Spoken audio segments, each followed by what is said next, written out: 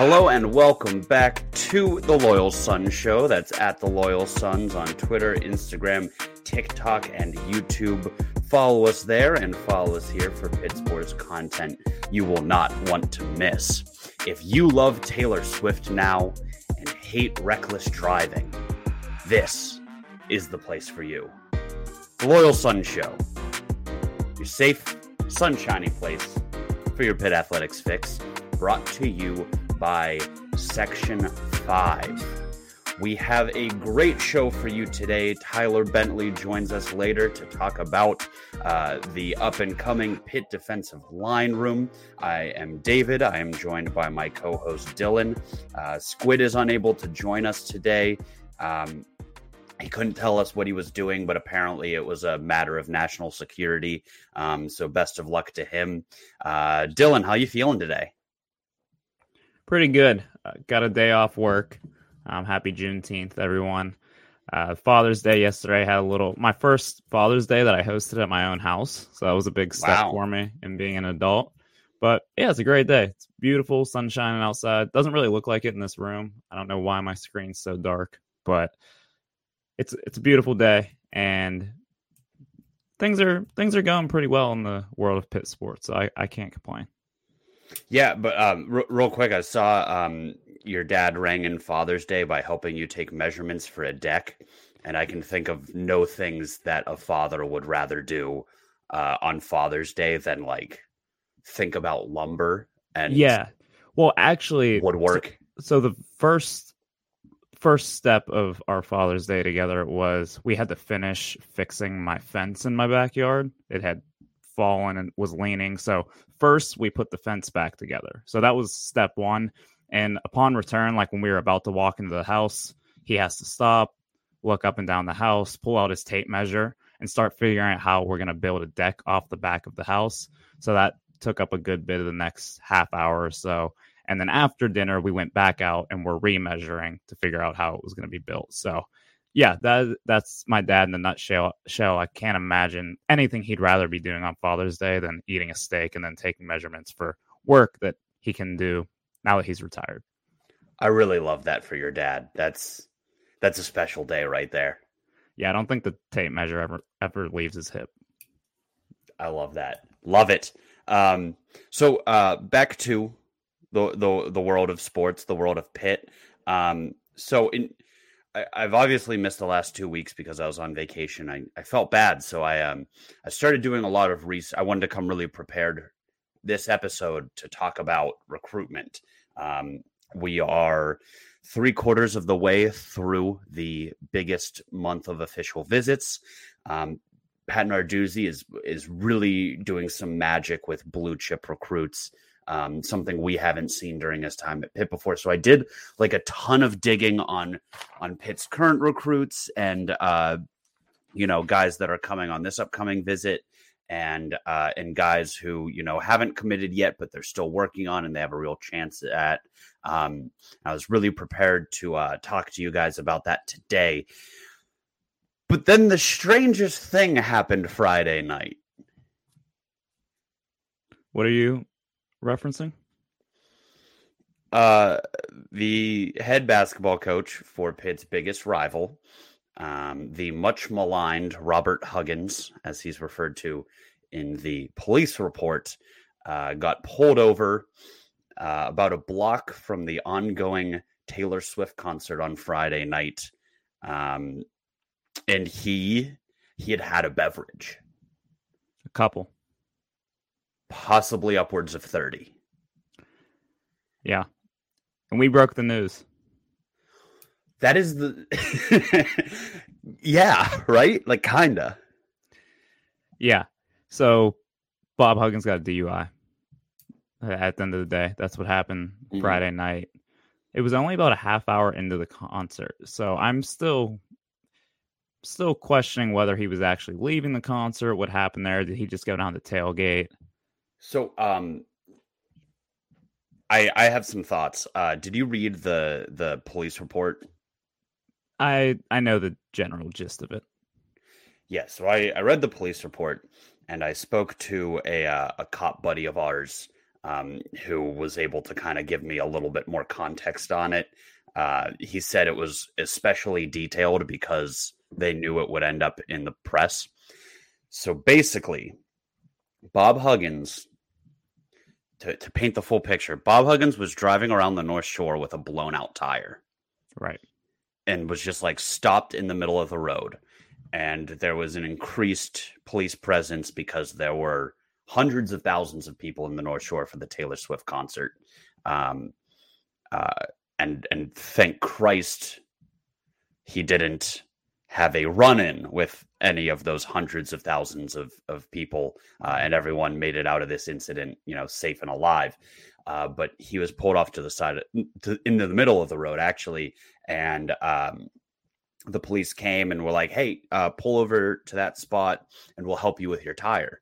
And like he very visibly could not operate his vehicle, pull off to the side, so the cop threw on his lights, pulled him over. Field sobriety test, and was like, yes, this is the drunkest guy alive. He blew a .21, which is, if you look at one of those blood alcohol BAC charts, is like nearing the point of passing out and needing to be hospitalized. And he had about 30 empties strewn throughout his car. When they talked to him and asked him where he thought he was in Central Ohio. Yeah, for a basketball camp. So he was apparently at a basketball camp. And this, so not a ton of this is like confirmed, but just putting the pieces together. He was at a basketball camp in Central Ohio. He started drinking while driving. Noted thing you should never do. He made it. It sounds like he made it to. He was on his way back to Morgantown. Made it to Washington, PA. Around 1:30, he got to Washington, PA, and went to a Burger King in Washington, PA. And then, so if you're coming back from Columbus, you take 70. It takes you through Ohio, through Wheeling, West Virginia to Washington, and then you can either take 79 north to Pittsburgh, 79 south to Wheeling, West Virginia, Morgantown, West Virginia. He got confused, and 7 hours later, 7 hours that he cannot account for, has no recollection of, he wandered his way into the downtown limits of the city of Pittsburgh. During like the worst time he could have wandered into the downtown city limits of Pittsburgh. The busiest the North Shore has possibly ever been in our lifetimes. So he took a wrong turn and then drove around Western Pennsylvania, drunk enough that he has no recollection of what happened. For 7.5 hours, he cannot account for it until he was pulled over and arrested. That is so terrifying, mind-boggling, dangerous. It blows the mind. Yeah, and I think first reaction, admittedly, was like, oh, he's leaving the Taylor Swift concert after drinking and getting hit with a DUI. Like, drunk driving, not funny, but like situationally, Bob Huggins happening to him, kind of funny. And then it's like all these details come out about just how inebriated he was, and it just gets way worse. And it got worse and worse and worse. And yeah, it's just not a good situation all around. Like you said, dangerous, scary, mind-boggling to a degree. And there was still question at the end of the day, was West Virginia going to let him go? Yeah. So I think we all thought like this has to be it, right? But the guy called in drunk to a Cincinnati radio station and like weeks ago, and used anti-Catholic and homophobic slurs, which are rarely can you knock out both of those groups at once. That's a hell of a 2-for-1 deal. And he was able to keep his job with like they cut his pay a little bit, suspension. 3-game suspension, and said, he'd work on becoming more tolerant. So he wasn't fired for drunk slurs, but a couple weeks later, fired for drunk driving. Is this the greatest ball don't lie scenario in college sports history? I'd have to think so. Be hard pressed to beat it. I think both of those actions in and of themselves are probably fireable offenses. Yes. Doubling them up within like 6 week span, that's all time. So it's crazy, and it's been a hell. I would hate to be a West Virginia fan or booster or more like an administrator right now. The athletic director. Yeah. Player. One of the many high level transfers they just landed. Yeah. It's been a crazy 6 weeks in Morgantown. And man, this is he just going out. I mean, Bob Huggins, one of the all-time successful college basketball coaches. Like, take my Pitt goggles off for a second. Right. And like, Bob Huggins is one of the great college basketball coaches of all time, one of the winningest coaches there has ever been. And he is going out with a goodbye tour, probably unlike the one he was expecting to have. Yeah, and it spanned 3 states and 10 hours. Yeah. Just unbelievable. And hope that there can be maybe some look in the mirror type moment for him. Hope he can kind of figure things out. Hopefully the West Virginia administration can take a step back, and the fan base, I can already saw the fans on Twitter playing victim to this, saying Pitt fans are just coming out to get them. Like, come on now. So that brings up two things I wanted to touch on. The first is, so this is objectively a sad thing, and we can get our jokes off, but like, one, we're very happy nobody got hurt. I mean, like we mentioned, 100,000 people in the tiny neighborhood that he was driving around on 3 wheels, blacked out, and we're very happy no one got hurt, including Coach Huggins himself.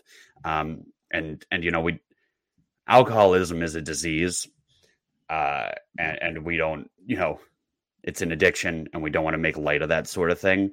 But it's very hard to feel bad for someone who, one, is he's a bigot. So his comments from a couple weeks ago, if you're the kind of person that gets drunk and uses that kind of language, makes it harder for me to feel bad for you.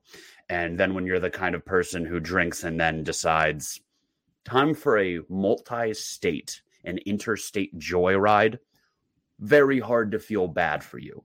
So I hope Coach Huggins, in his retirement, which he was allowed to do on his own terms, air quotes, he gets, the help he needs, but also like that shitty behavior, and you should not be employed in a high position when you do those sort of things. So I do not feel bad that he was let go. I don't feel bad that he's getting piled on a little bit. I do feel bad that we got to this situation in the first place, because he was an institution, and the people we know that know him speak highly of him as a guy when he's sober. Just another reminder of college athletics and how these coaches a lot of times can be bigger than the universities themselves. Mm-hmm. Any other employee at West Virginia probably canned after those comments 6 weeks ago. But successful basketball coach, successful football coach, we'll give him a pass. But yeah, overall, I think you summed up the situation pretty well. I think everyone has talked this situation to death. I think we can all agree. It played out, luckily, wasn't worse than it could have been. But at the end of the day, as a Pitt sports podcast, as Pitt fans, West Virginia is out a basketball coach. So it's very interesting, and will be a very entertaining next few weeks to see how it plays out. What do you make of the West Virginia response to these events? It doesn't surprise me. Do you mean the university or like the fan base? Both.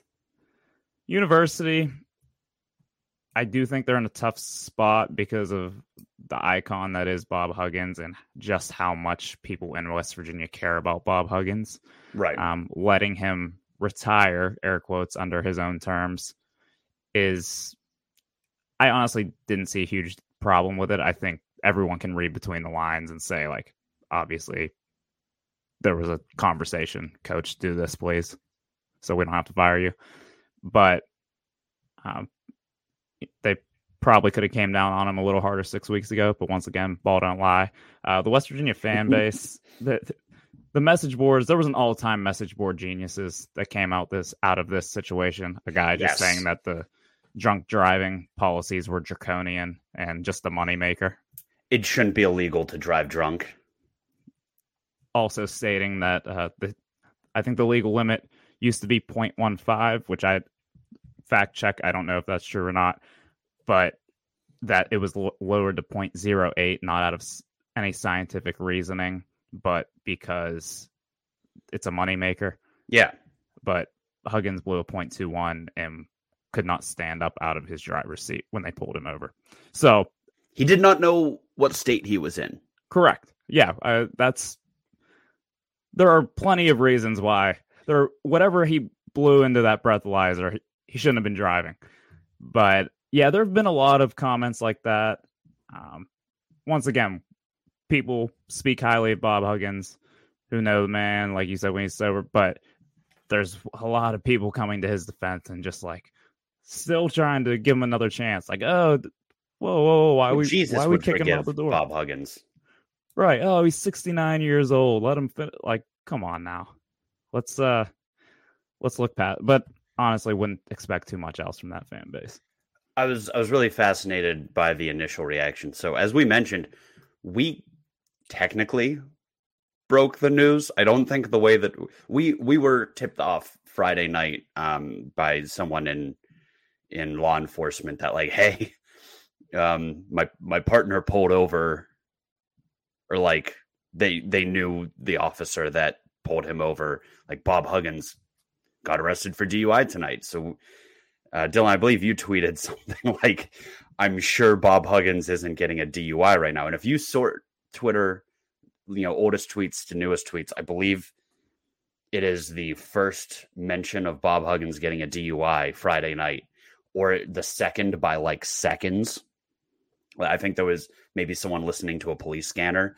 I don't know how much credit we get for that, but the first actual journalist to say like, we are hearing reports of this was a friend of the show, Jack Hillgrove. And I actually bumped into Jack 2 nights ago in Southside and talked to him about it. And he was like, yeah, my mentions are not really something I can go through right now. Well, I'm going to go through them now after this episode. He got raked over the coals by West Virginia fans calling him Pit Boy, which I think is a great nickname. Jack, you need to go by Pit Boy now. It sounds like an Oakland related superhero, which you are. But yeah, so he was the first, person in media that isn't us to really start talking about it. And he naturally just got threatened with libel suits and called names and all of this stuff.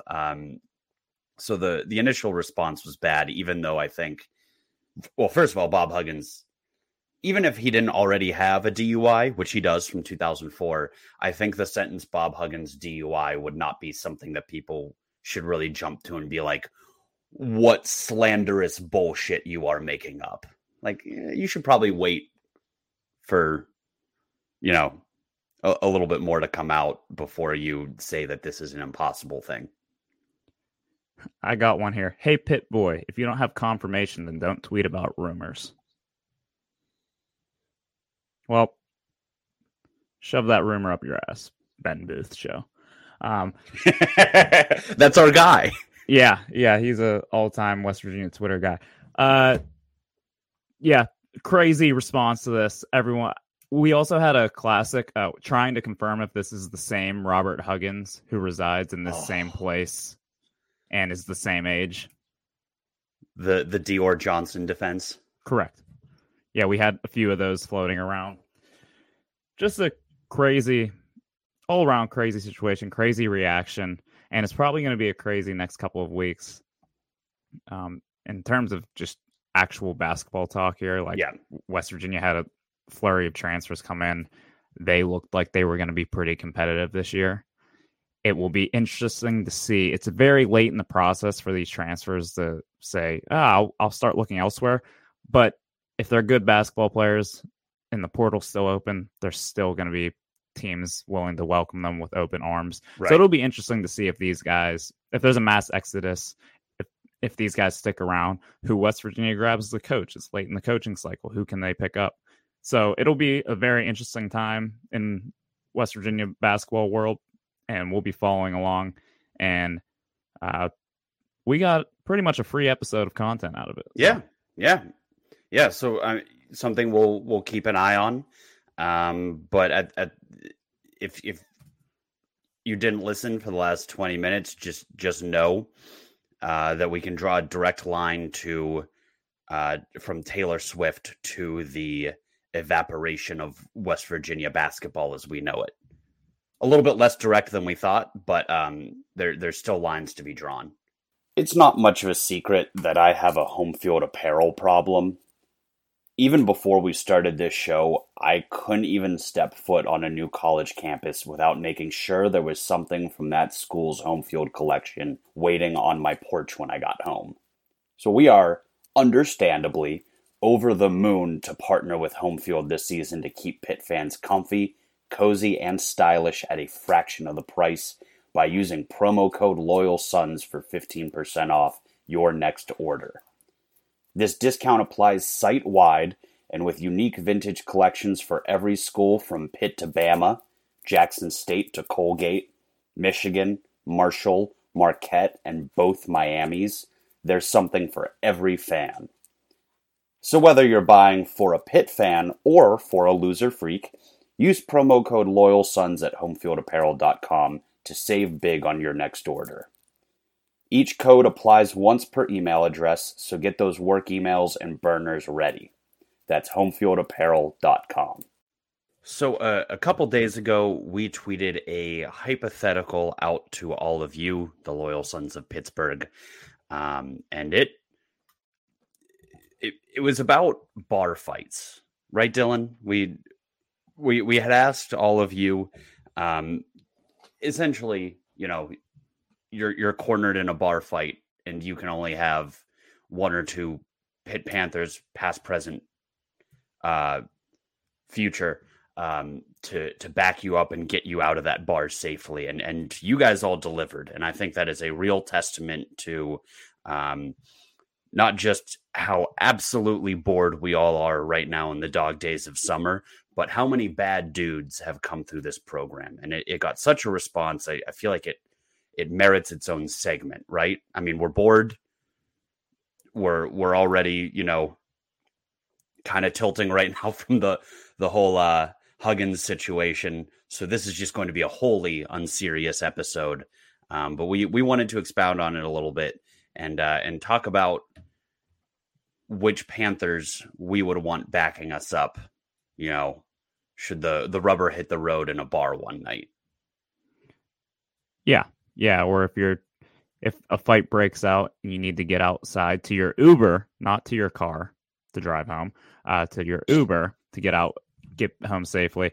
And yeah, we just want to go like 4-on-4, 5v5 of like our crew versus your crew, or your crew versus my crew.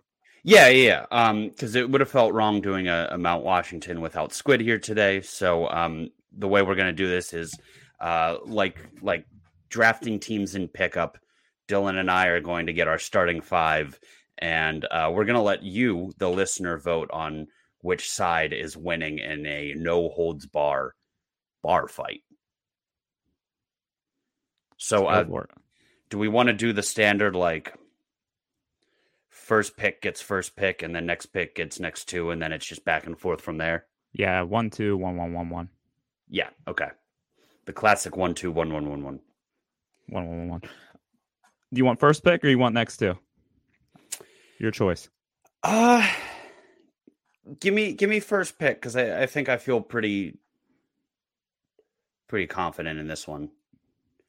Go for it. Now let's preface this. All of these guys are in their primes. Yes. Or they're at Pitt. Or they're prime at Pitt. Yeah. Let's go with that. Prime at Pitt. And that's a very important distinction because my first pick is no longer with us. So it's very important to add the distinction that he is a 22-year-old in this hypothetical. But Tony Siragusa, the Goose. The Goose. Yeah, you can't go wrong there. Bad man. That is a bad man. One of the replies to the tweets, I don't have the Twitter name up right now. I'm sorry, I'm not giving you credit, but they said it's got to be Goose. You'd be good with any of those guys, but the story you would have with Goose would just be way funnier to tell for the next 20 years of your life. So I like that defense there. Yeah. When you're a bad enough man that you play a bodyguard in The Sopranos for a couple episodes, that's just someone you want on your side. Also an absolute mauler of a lineman. Yeah, I was gonna say if Tony Soprano trusted you to guard his back, I think I'll take you too. Okay, so I get two here, and like there's so many good picks, but give me Aaron Donald just because he's Aaron Donald. He's turned out to be the baddest man to ever play in the NFL, right. And I mean he's easily taking on two guys himself, a la the Duke play where he tackles the quarterback and the running back. So we're already or 99% of his NFL plays where he is at least double teamed. Right. Yeah. So he's at least taking down two guys with him. So I already feel good. We already have the upper hand. And then give me Bill Fralick. Bill Fralick is just simply a mammoth of a human being, and he's just tossing dudes over the bar. Also, he had some experience wrestling at WrestleMania, I believe, some WWE action. So probably some body slams, some suplexes off the bar top. I'll take those two with my first two. That's good. I'd like to counter the AD one because, I mean, obviously, in terms of physical specimens, there might not be a better one. But as history shows, he's more of a peacemaker. Do you recall a year or two ago, he was accused of beating up a dude pretty bad. I think was it a bar in Pittsburgh? Yeah. It might have been in LA. I don't really remember. But then the tape came out, and he actually, like, this dude was getting the Christ beaten out of him, and it was AD who jumped in the middle, and I think some of his friends were fighting the guy and broke it up and possibly saved the dude's life. So are you worried that AD is going to be too much of a peacekeeper in this situation? Honestly, if I am somehow involved in a bar fight with the 10 guys that we're going to select, maybe the best possible outcome is it just getting it stopped before it gets too bad. So I'll take that. Neither you nor I are surviving this hypothetical. Right. So if AD can keep it from spilling over into my section of the bar, then I'll take that. I'll take that risk. Okay. Next for me, this is a tough one.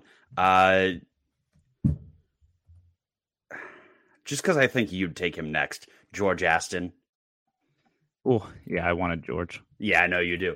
Just a bulldog. The widest neck in North America. Just a terrifying man. Puts his head down, gets the job done. I think you'd have to break every bone in his body to stop him, to get him to tap out. Yeah, I feel like at some point he would probably just run like through one of the walls to get to you if he needed. And he's just a crazy, like, you have to be a crazy person to play fullback in the first place, but to play fullback at the level he did at Pitt and some of the ways I saw him hit people while playing at Pitt, Yeah, he's taking someone's head off their shoulders. Plain and simple. Absolutely. Great pick. I'm going to go next. I'm going to go with another guy who used to carry the rock a little bit. Pretty thick himself. Give me Ironhead Hayward. Damn it. We had a good bit of replies that are just like, it's Ironhead, not even close. What are you guys thinking? And I think there was also a story I've heard from his time at Pitt where he was on either a torn knee or a broken leg, and a fight broke out, and he was just beating someone with his crutch. Like, even on one leg, he was the baddest man in the establishment. Yeah, I was going to mention this at the end, but as a response to this tweet, we were told a few stories of anecdotal evidence for some of these guys. We won't share a lot of them because a lot of these guys have like families and jobs now. But there are some people who played for this program who I would not mess with. Yeah, Ironhead Hayward being one of them, and who knows? His sons might show up and kick your ass afterwards. So we don't want any of that. I don't want any part of any guy called Ironhead. Right. Exactly. Yeah. Honestly, George Aston should have been Iron Neck Aston. Yeah. We're a little late on that one, but hindsight 2020. All right, you're up. I love my fullbacks, man. Give me Henry Hynoski. Oh, I had him on here. Yeah. I think if you load up on fullbacks, you can't go wrong.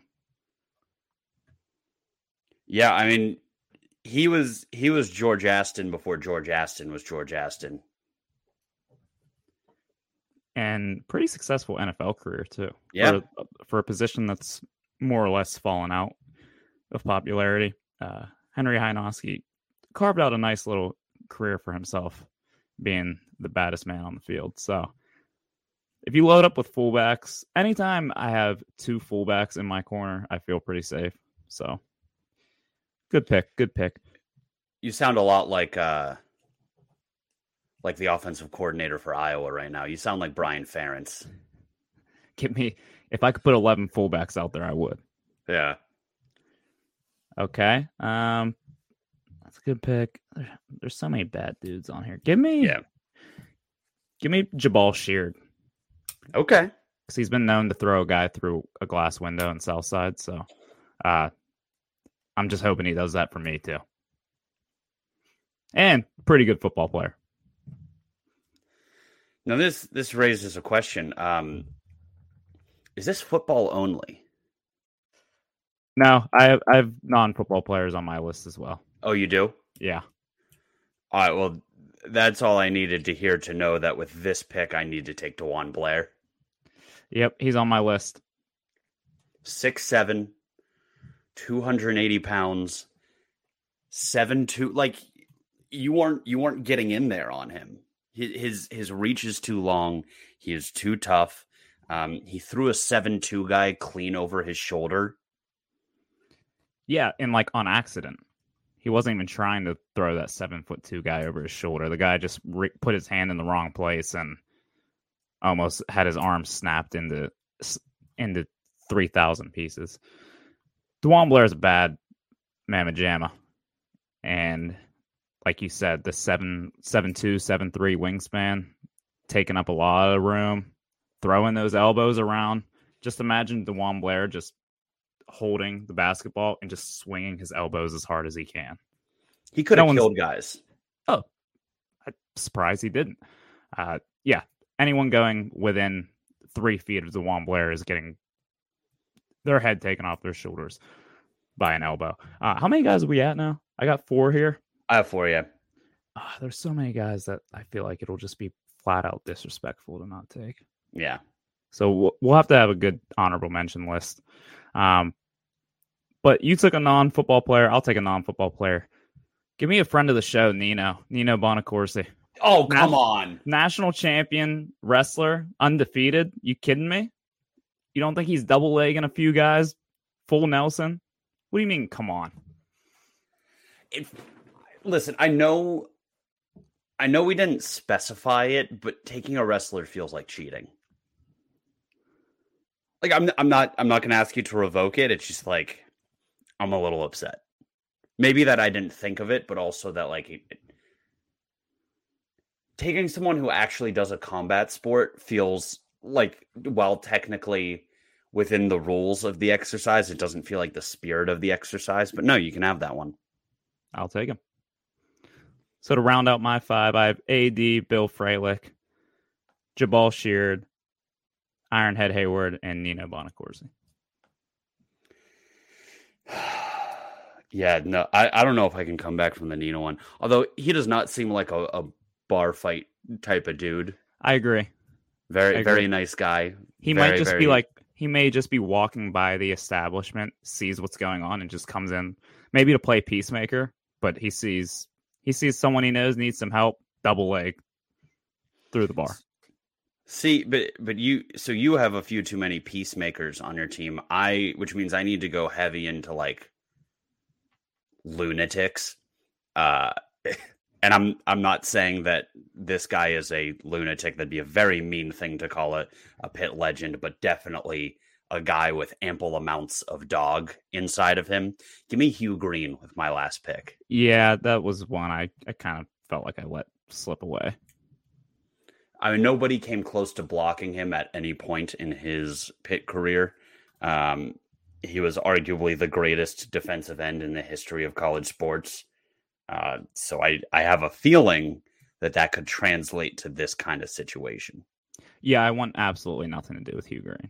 So, great value pick. Probably should have went higher. But, okay. And he was on a Sports Illustrated cover that just said baddest cat in the game. So, I think you might just win with that one. That feels like a ringing endorsement. But yeah, let's get some... Who's left on your board? So, got Mike Ditka, Al Quipitoff. I've got Dave Brightus, former Pitt punter who went on to do some UFC fighting himself. Devin Danielson, I know he can take a hit to the head. Yeah. Definitely falls into the unhinged territory of that. Plus, he's got a family, so he's got all the incentive in the world to, get out of there in one piece. He's got dad strength. Dad strength, yeah, very real thing. Yes. We got some really interesting. We got HB Blades as well. HB Blades, that was a good response. Freilich seems like he was the most mentioned, but Jimbo Covert. Yeah. Cansey would be a menace. Who else? A lot of people alluding to Saragusa's ties to certain organizations. I don't know if there's any veracity to that or if he's just an Italian from like the 80s, but worth mentioning. A good one I liked was no one will see it coming, but Derek Kinder will take people out so I can escape, alluding to his massive crackback block on Revis's famous punt return in the brawl. Dennis Attia. I had Lucas Kroll, just size and athleticism. I was going to say JP Holtz. Oh, that'd be a good one. There's a lot. Some bad men have played for the University of Pittsburgh. Elijah Zeiss. He'll come clean someone up. That one feels like a good pick because there's like a little bit of realism to that one where like he's our boy. He goes on all our pit trips with us. And it is actually real life comforting to go somewhere with Zeiss, like in enemy territory, and know like his existence significantly decreases the likelihood that any of these home fans are going to try us. So that one feels near and dear to our hearts. So shout out Dog Soldier. I'll ride with you any day, Elijah. But yeah, so we will post this to Twitter. Let us know which side is winning this melee, and let us know who we missed. Please welcome onto the show defensive tackle for your Pittsburgh Panthers, Tyler Bentley. Tyler, how you doing, man? Thanks for joining us. I'm doing good. I appreciate you, David, having me on the show, and Dylan as well. It's a blessed opportunity to be here. We appreciate you. We love those big boys clogging up the middle of the line. That's what keeps Pitt's defense ferocious, and you've been at it for a couple years now. Yeah, this is true. Since 2018, exactly. I was gonna say more than a couple. You've been around the block for a while now, man. It's so that can get us kind of right into it. Was there any chance you weren't coming back this year? Any chance you were gonna hang it up and maybe just move forward with the next phase of things? That was the question for me that I was really answered week one. I pretty much knew I was coming back. I knew it was time for me to come back for my 6th year, come back with this team again, because I knew we had something special here. I knew that week one. And with all that we accomplished winning the Sun Bowl, I just knew after that I have to come back with this unfinished business. Now, obviously, elephant in the room. Kalijah Kancey was the big star on the defensive line last year, and there's no replacing a talent like that. But how much did that factor in your decision to come back to help, fortify what is usually a strength of our team, but that we knew was losing kind of the star of the defense? Right. So that was huge. I talked to other 6-year guys as well, Devin Daniels and David Green. And we kind of all got together and hey, man, we could really do something special here. If we come back and we just buy into each other and we do what we can and push back into the younger guys because they're up next. So that's what we're doing now, just trying to get an extra and pushing back into these guys. And with a guy like Kalijah in the room, man, oh my gosh, it's going to be hard to replace him. But I think with the 3 guys we got in the middle, for sure, I know we got it. And we got young guys, Sean Fitzsimmons, Elliott Donald, DeAndre Jules as well. Guys that come in here and play, especially Isaiah Neal as well. Yeah, and you mentioned Devin and David in the middle there with you, all 3 6-year guys. So you got a lot of experience. How much of a role do you think you 3 take on as leaders and mentors for those younger guys? I would say that we're the rock in the room right now. You see guys struggle on the field, going over plays, X, Y, and Z.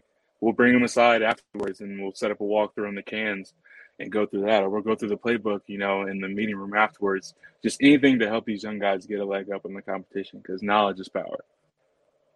And is that something that guys before you did that for you? Is that something that Coach Partridge tries to instill? Or is that just kind of the personalities that you 3 handle anyway?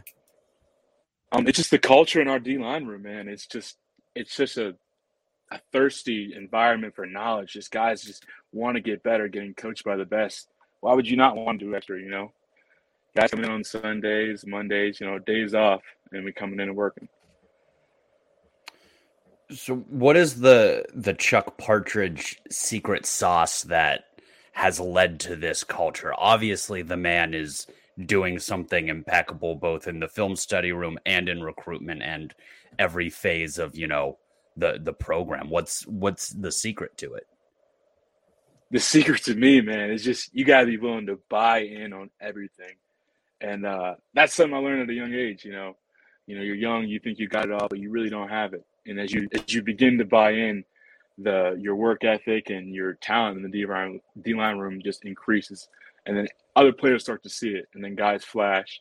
And that guys like Elijah, Rashad, Pat, Hava, and Dez, they get picked, and great things happen. So we touched on this before we started talking a little bit about the recruiting that's going on. It is recruiting season here. So it's official visit season. We're in recruiting mode. But I wanted to ask you, when you came on your OV and you were here visiting with Coach Partridge, with Coach Narduzzi, what was it that they were selling you at that time? And what was it that really made you buy in to announce your commitment to Pitt? That's actually pretty cool because I actually hosted the Francis Brew, a recruit from Worthington, Ohio. He's actually committed. Okay.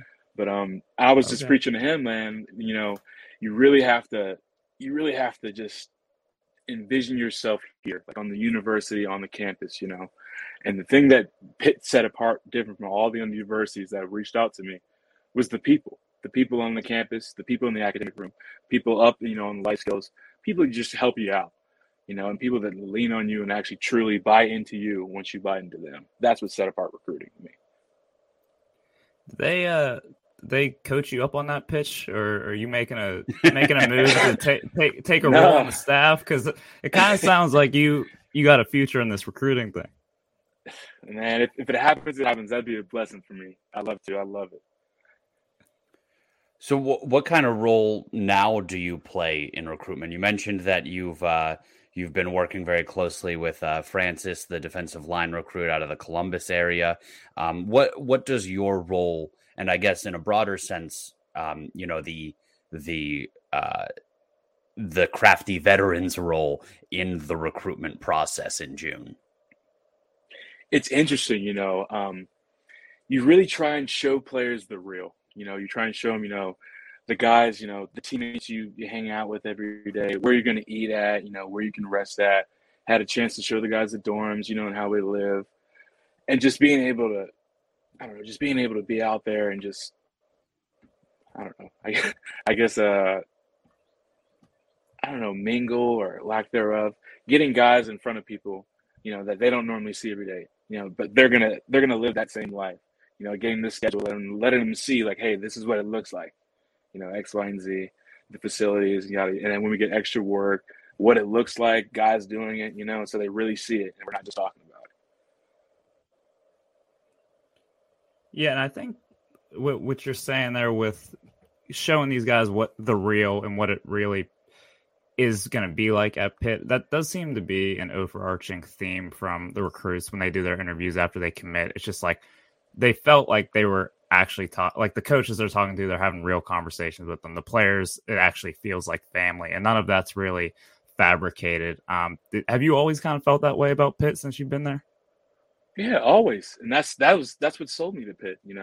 First thing I did when I sat down on Coach Partridge and talked to him, he was the only coach who really was like, hey man, like, I'm going to give you the best opportunity in the world to go to play in the NFL, but you have to buy into me and I'll buy into you. And no other coach told me that. And then as long as you handle your stuff, I was able to handle my academics and get a degree, in criminology, and it's just able to turn things around. So I'm buying trust in X, Y, and Z with Coach Partridge and the coaching staff. So it just really helps, man, the people. I've heard that's what's really unique about Coach Partridge's approach to recruiting is he will sit a recruit down and he doesn't always blow smoke at them. He'll show them tape and be like, you need to fix this. I will work on this with you. And that's kind of a rarity. Do you ever would it be rare for two players to sit down, a veteran and a recruit to talk about tape and how a defense would be operated? Or would you typically leave that to a Coach Partridge? We typically leave that to the coaches because, there's kind of like a gray line between, I guess calls and whatnot they can see on the film, X, Y, and Z. So I leave it up to coaches. But I actually was fortunate to see it, And then Francis came back and told me, he's like, hey, Coach Partridge showed me your good plays, and he showed your bad plays too. But I'm like, hey, man, he's still learning, though. But Coach Partridge handles that stuff, though. That's actually a really interesting point that I don't think I've ever considered, because if you give a kid too much, they could very easily call it out if they end up committing elsewhere and saying like, oh, Pitt does, they call this and then the defensive lineman's stunned. Is that there's a lot of levels to recruitment, isn't there? Yeah, there's a whole bunch. There's so many, like, especially because you don't talk about it all the time, guys just, even like in the recruits just changing in the locker room, doing their pictures, X, Y, and Z. Guys come in with the playbook sometimes and, hey, if you leave it by, but thank God we have our personnel people, and they come by and scoop it up, but it's just like, you never really know, man. That would be quite the story if we found out that WVU, a recruit, ended up just grabbing one of your playbooks out of your locker. Yeah, let's keep that tidied up in the locker room. I like to hear that the personnel guys are on that. Nobody is more secretive than football guys. Like the I don't know mind games why. and fuckery. I don't like. You ever hear that story about Mike Leach? I think when he was on staff at Oklahoma, Yep. dropped a fake play sheet on the field, knowing that their opponent was going to pick it up and Pick it up. Yeah. think, yeah. And I mean, just that kind of stuff. Have you ever? What kind of mind games would you play during a game, if any? Oh my gosh. I just gotta think like so there's some games like you find out a guy's got like a temper issue, you're able to chirp at him a little bit before the play starts and boom, you get him to jump off sides. Like, hey, we got him. But always able to just I don't know, man. Like we're out there with guys and we're competitive, man. Every day in practice is so competitive, man. Guys getting a little scuffle, one-on-one, 10 seconds, all right, we break it up. And then we're hugging in the locker room. But we get out there on the field against other people, and it is just it's chaos, man. I love it. I love it. Yeah, we had Cradle on the show last week. Well, they did. I was on vacation, but he spoke at length about kind of the battles that go on between the offensive line and the defensive line in practice. What is that kind of relationship like? You guys have to go against each other every day, and you're teammates, but at the same time, iron sharpens iron for a reason. You got to go at each other's throats. Yeah. Man, for me, it's even crazier because I live with the whole offensive line. So, you're in enemy territory. Enemy territory behind enemy lines. But I would say that environment that we bring, like, yeah, guys fight. Yeah, we go at it every day. But, like, it's either back and forth. Like, the offense got the edge one day. Okay, we're going to go and watch film, see what we can do to get in the next day. Boom, the defense will just shut them out.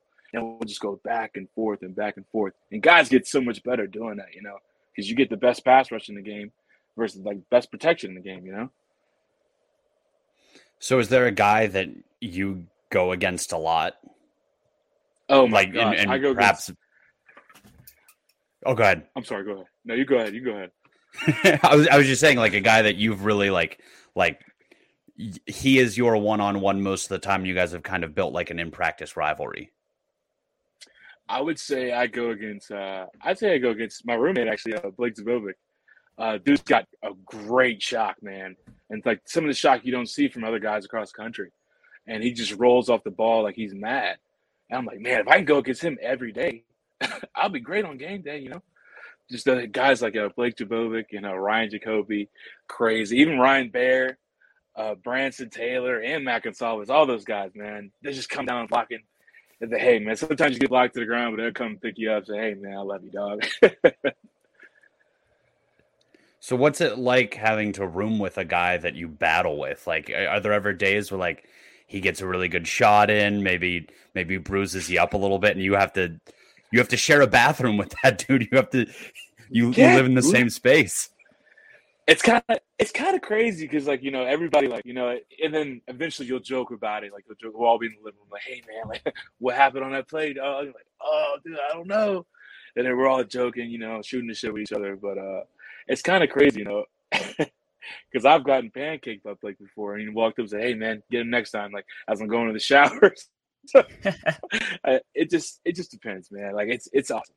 It's a great environment. Talked a little bit about that, like that iron sharpens iron aspect, and I'm sure that permeates throughout the entire team. What we always hear about the Pat Narduzzi's program at Pitt is how good the culture is, and like as outsiders, that's like a buzzword that sounds great. Like, great, Pitt has great culture, but as someone who's actually in it, what does that mean, and what does that look like? And I guess how much has it changed since you first stepped on? I mean, you've been here a while, so I'm sure you've seen a good bit of transformation since you stepped on campus. Yeah, that culture change really happened. I would say, like, after that 2019 season going into 2020. I feel like everybody really just knew, like, okay, like, we have the guys to do something special here, and Coach Dew's brought back into us, upgrading the facility a little bit, and there's guys we just all got together and like, all right, man, we could do this, we could do this, and we just keep it we're going to keep this the standard. The standard is the standard. It's not what you preach, it's what you tolerate. So we just kept preaching that to guys, even telling the recruits that. So when they get here, hey, man, it's not going to be easy. Everybody's going to have to work. Everybody's going to have to pick up a shovel and get to it. So just trying to ingrain that from the beginning, man, it just really changed us to a winning culture. Just walk around with your head held high like a champion, like a real pit man should, you know? I love that. Yeah, and once again, we're going back to, like, you guys are telling this to the recruits from the very beginning, and it feels like college football can be a little slimy. Like, you hear all the stories, the recruiting stories, the transfer stories, but and Narduzzi is always quick to talk about it in the press too.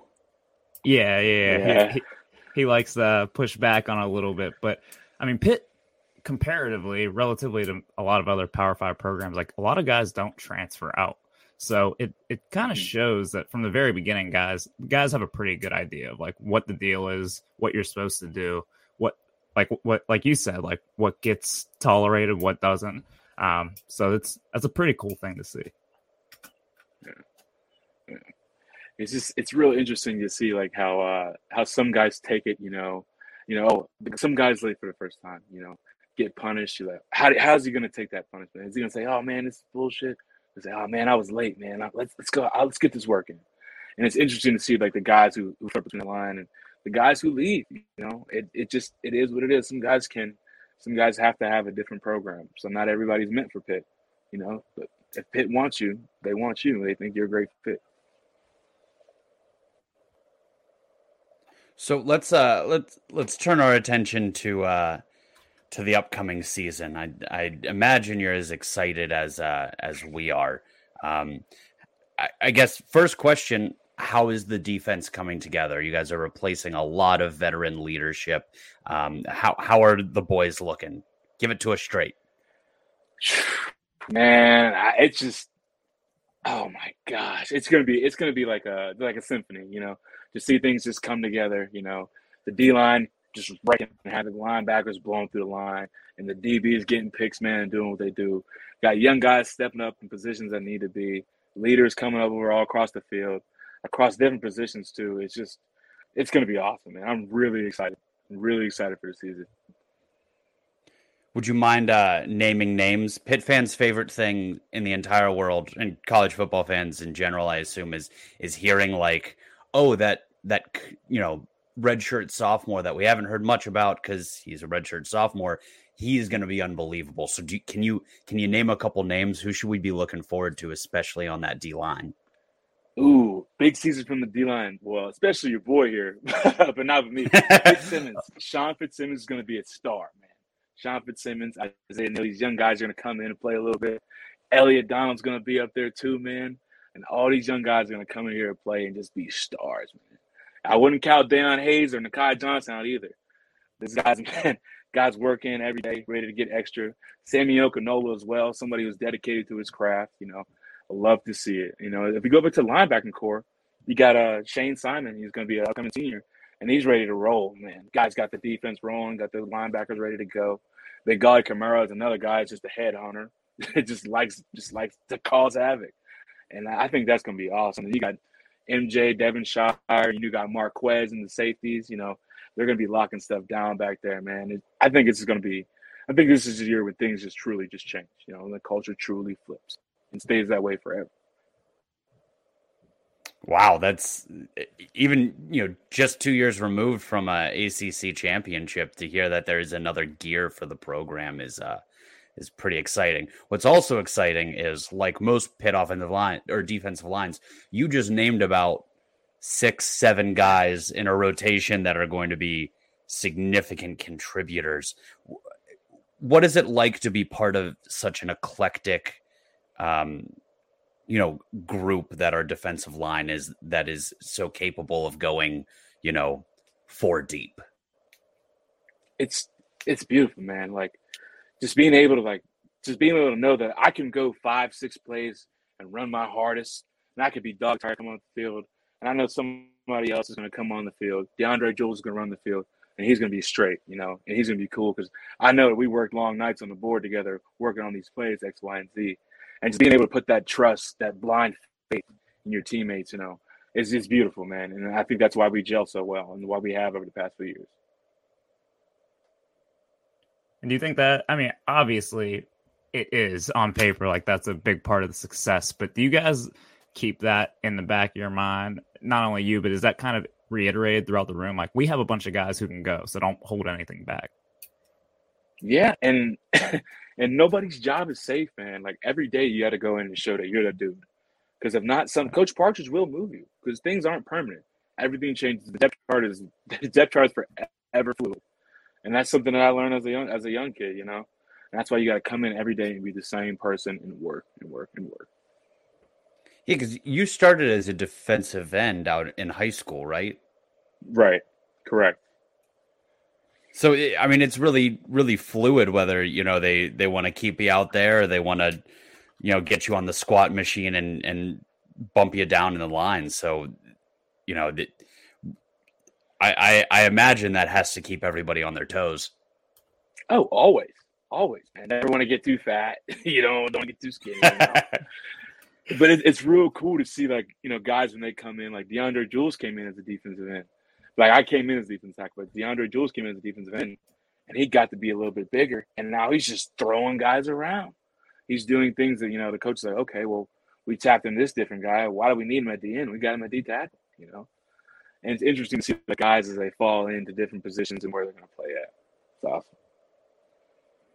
I feel like I could be completely wrong here, but I feel like most guys want to play DN because, like, they're the pass rusher. They're the ones who put up the numbers. You think there's any type of a pushback from guys when Coach Partridge suggests, like, maybe let's move you down inside? Or do you think everyone's like, nah, I'm going to cuss? Oh, we can trust Coach P. Man, it just depends per guy, man. Because you get some guys who just, oh, dude, I don't want to do it with a double team. I don't want to do it 500, 600 pounds of guys. Like, who wants to do that? But you got some guys, like, oh, man, I'm 290 pounds, but I can play defensive end. Dude, no, you can't. Not at this level, dog. It's just real cool to see, like, Coach P, like, have that moment, guys, like, in the meeting room, like, hey, man, like, really, like, he shows them on film, like, this isn't going to get it done, dog. Yeah, you got to be a special kind of crazy to play D tackle, I feel like, at this level. Oh, yeah, it's organized chaos, man. Like, there's nothing better than a double team. And there's nothing better than splitting a double team than getting a tackle for loss. Oh, man. Sound like you're about ready to go. Oh, no. I'm ready to go, man. I want to play some football. You know me. Yeah, we would very much like to watch you play some football. Honestly, the middle of June gets a little bit daunting. Just running, and it's hot outside. Yeah, it's just annoying. Yeah. Well, I mean, yeah, that for you, we aren't doing any running. We're mostly just kind of sitting around staring at a blank TV, waiting for football to be on it. That's the best part right there. But you enjoy the outdoors. I love the outdoors. Yeah. Get some running in. So you have us about ready to run through a wall. Love hearing about all the young guys that are stepping up and the next gear that's available for this pit program. And we appreciate your time, and we will let you go. But there is a game we like to play with our Panthers. And if you're down with it, let's play on. But it's called All Out Blitz. Basically, we will ask you rapid fire questions, some serious, some not, and you are free to answer them right off the top of your head. But if there is a good story, we love a good story. So feel free to take your time. We will go at your pace. Does that sound like something you want to do? Let's do it. Perfect. All right. So first question. Favorite Oakland establishment?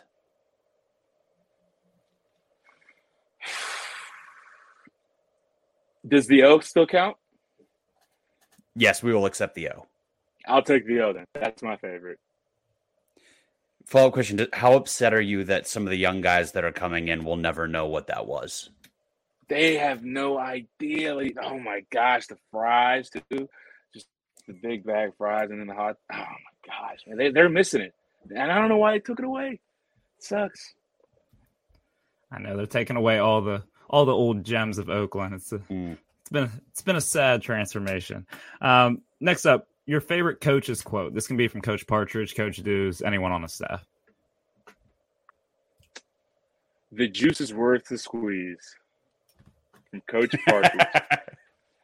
So it's just like, everything you do, every little thing you do, it's always it's just adding to that bigger goal. It's always worth it. It's always adding to that bucket. So every drop of juice you put in that cup, it's always going to taste that much sweeter. It's always going to be worth it.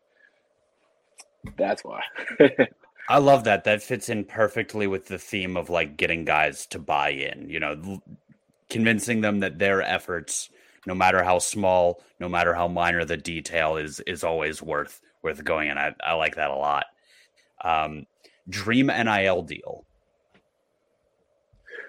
Oh my gosh. Dream NIL deal.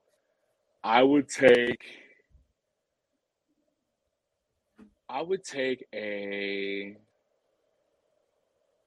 Wingstop NIL deal. That'd be awesome. Free wings, That'd be hard. Trust me. I'd be able to take my O-line roommates out too. That'd be awesome, man. That'd be good. What flavor? Oh, lemon pepper, for sure. That'd be a great one, especially because chicken wings are so expensive. Exactly. To then gain access to an unlimited supply. So as a fat boy, that's your dream. That's how you get moved from defense end to defensive tackle. Exactly. I love it. What's your favorite road venue you've played in college? Oh, nothing's better than Rocky Top, Tennessee. That was probably the best. That stadium, man. Oh my gosh, the cowbells. It's just so loud. You're good, oh Rocky Top. And you see Kenny Pickett just launch a 60-yard bomb and for touchdown. You're like, there's nothing better than that, man.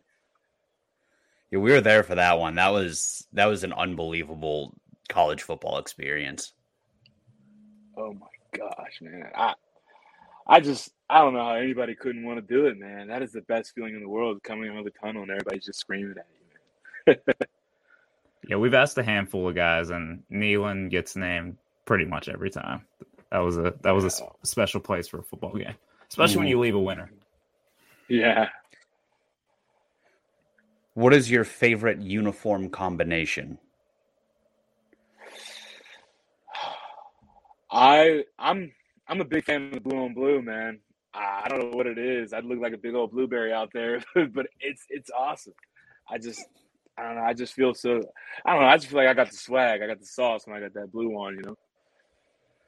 Very clean look. Very clean. Who are we talking about trying to convince Pitt to do a blue helmet with the all blue? Was that wasn't Dayon, was it? It might have been Dayon. I want to say it was Dayon. Yeah, we'd be real big fans of that, but I mean, it must be sweet getting ready before every game on Saturday, knowing you're about to step out in the cleanest uniforms in college football. Yeah, man. There's nothing better in the world. Nothing better. Who's on your pregame playlist? Pregame playlist. Let's see. I got Meek Mill on there. I get that Dreams and Nightmares in. Then I got some Lil Wayne on there, the Carter 5. Then I got some let's see. I got some Rio the Young OG, another Michigan rapper, I got some pretty good hits out there, but I asked the guys in the locker room, really, like, I hear the stuff they play. I'm like, dude, what's that song, man? Like, that's a great song. And I downloaded it, like, all right, man, I'll add it to the playlist. What has been your favorite moment at Pitt, both on the field and off? Well, let's see. My favorite moment had to be when the confetti was flying down. I guess you could consider that on the field, right? And then I would have to say... What an ACC championship. Yeah, it counts. Yeah. And then I'd have to say my sophomore year, I did a belly flop in our Doozy's pool. It was crazy, man. It hurt so bad. But that was pretty cool. That was pretty cool. Probably displaced a lot of water. Yeah, got it everywhere. Do you guys have like a yearly pool party at Doozy's? Yeah, it was supposed to be Friday, but it's going to rain, so we got it on Monday. It's a great team building exercise. Oh, we go paintballing too. Who's the best paintballer on the team? Or better yet, who are you going after first? I might have to go after Blake. I'm not gonna lie. Oh, but best paintballer? Oh my gosh. Let's see. Bengali was pretty good at paintball, man. That dude, he was sliding and stuff like it was Warzone, man. He's pretty good, man. That's real fun. That's probably the best team activity we have. I'm not going to lie. I kind of seized up a little bit when you said he was sliding all over the place because I'm just imagining our star linebacker like pulling a hammy or something playing paintball. Narduzzi would make sure nobody ever found out that's what happened, but like that'd be brutal. Almost as brutal as Danielson very nearly giving himself a concussion with his own helmet. Hey, that was another confusing moment, man. I didn't know what was happening. Because I ran off the field with him, and I just turned and saw him. I was like, "Oh, what the hell?" He just turned the patch in his head, and after the game, he was trending. We were up 3 scores. Yeah, I didn't even know what he was mad about. Oh, that was a great. Do you know one. what he's mad about yet? Did you ever get the story of what made him so mad? He kept trying to explain how the call that he got wasn't the right call that he ran on the field, but it didn't matter. Like it didn't. We were going to win the game, so I don't know what you were upset. Love the intensity, though. You know, I mean, you can't ask for anything more. When you're playing in Coral Gables, you got to run Miami into the ground. You have to. I hate Miami. Hate him. Not a fan. Yeah. Well, Tyler, we are just as excited as you are for this upcoming season. Thank you for taking the time away from your preparations to give us a couple minutes. Best of luck this season, and hail to Pitt. Hail to Pitt. Thank you, guys. Have a good one. You too. Take care. Thank you again to Tyler Bentley for joining us. Very excited at the progress of this rebuilt Pitt defensive line going into the season. Sounds like the kids are going to be all right. Before we head out for the week and into Pitt's final official visit weekend of the official visit season, Dylan, I would love to hear any parting thoughts that you have. Yeah, I know we are going to get a lot more back into the recruiting scene next week, but there was a pretty big commit this week. We got Cam Lindsey, Aliquippa linebacker, commits, 4-star on Rivals. Anytime you can get a guy from Aliquippa, that feels like a win, especially a big-time talent like Cam Lindsey. Nephew of Brandon Lindsey, former Pitt player, all Big East guy. Mm-hmm. So that's a big win. I think wasn't sure where he stood with Pitt up before his official visit, and I think the coaches did a great job, swayed him to come play for the Royal Blue and Gold. And yeah, I think it's a big commit. Like I said, anytime you get a Quip guy, but really solidifying that linebacker room, the upcoming linebacker classes. And I was hyped about it. I was super hyped about it. Yeah, not just a 4-star from Aliquippa, but a 4-star who picked us over West Virginia and Penn State. Right. Everybody loves to bitch up a storm when we miss out on a big local kid, and they love to get on Narduzzi's ass about it. Well, everyone who does that must now kiss the ring because, I mean, just listen to that sentence. A 4-star linebacker from Aliquippa picked Pitt over West Virginia and Penn State. That sounds like an ad lib that we made up. Right. Yeah. So yeah, that's a big one, and we'll talk more about the implications of that and the rest of the class next week once the dust settles from the June 22nd visits. My final thought. Can I also steal Squid's final thought? Do one on behalf of him really briefly. You go. So Squid's final thought that I'm assigning to him. Nobody here gives a shit about royal family drama. So bear with me for a second.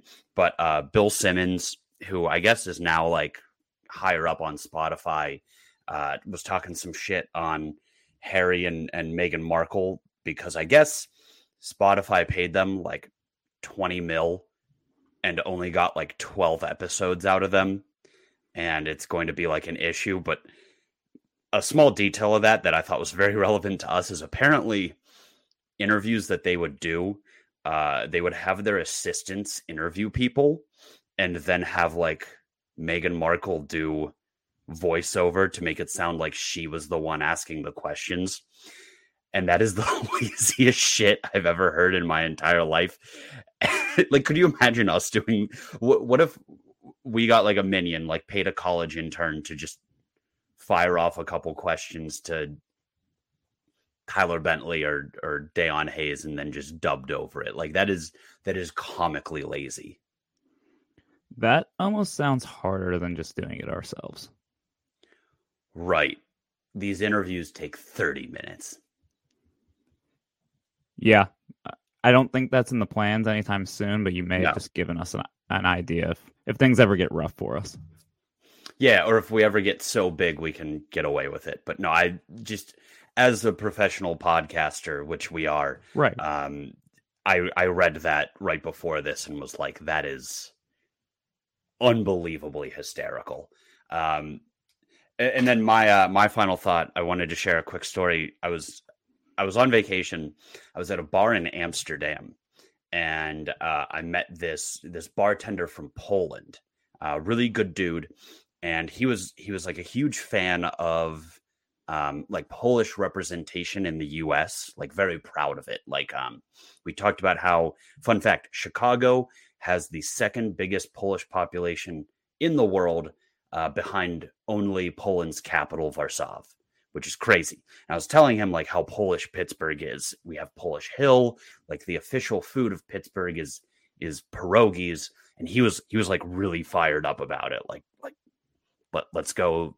Those are my dogs. I was like, yeah, we actually love pierogies so much that we have them race at our baseball games. And then I realized like this needs some context. I was like, so for starters, baseball, American sport, really big in the 60s, has been dying in popularity every day since. But when our team plays halfway through the game, we have people dressed up like pierogies, and then they race around the field, and it's a really big deal. And everybody in the city has their favorite pierogi. And also the pirate parrot, our mascot, is in love with one of the pierogies and helps sway the competition in her favor. And so at this point, he was like, "You're done. I'm cutting you off." He's looking at me like I have 6 eyes, and I'm like, "All right, hear me out." I pull up a picture of the pierogi race, and he looks at these mascot pierogies, and he looks at me and he goes, "Nothing you could have said could have prepared me for this." Did you just show him a picture, or did you show him a video of them running around the track? I showed him a picture of them in action, which I think got the point across. But he was incredulous for like minutes. Like he was just standing there, like hands behind his head, looking into the distance for like a couple minutes. Like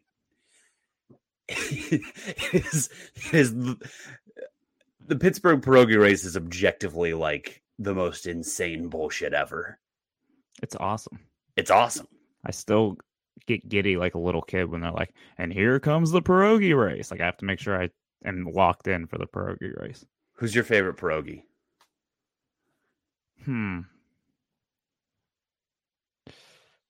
Honestly, there's a certain pierogi that they just don't let win. Like he hasn't won in like over a year. Is it Saul? Sauerkraut Saul? I mean, he's the mean one. You can tell by the angry eyebrows. No.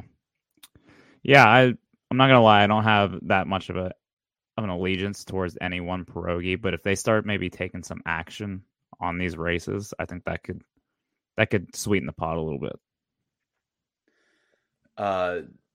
Very degenerate of you, but I can appreciate it. Yeah.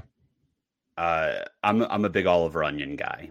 Okay. He's got the glasses, which makes him an underdog logically. So he's always been my guy ever since I was a little kid. Who did Randall Simon just like take his head off? Oh wait, no, that was one of the Milwaukee sausages. Oh, right. Did you tell the guy about the Milwaukee sausage races? I mentioned that there were other variations of this, but this is the only one that involved Polish food. Fair. Okay. Yeah, but he was pretty excited to hear about it. Once he wrapped his head around it. But yeah, this guy's gonna schedule or like plan a trip to Pittsburgh just to watch this pierogi race. It'll last all of 30 seconds, and it'll be worth every he'll penny be brought to spent. tears. Yeah. Yeah. Cool. Well, that is all we have for you today. Dylan, would you like to take us out? Yep, I can do it. Happy Juneteenth, everyone. Thanks for listening. And as always, hail loyal sons of Pittsburgh. And that's going to do it here for the Loyal Sons Show. The incredibly handsome and talented Dylan, David, and Squid are signing off. Until next time, Panther fans, H2P.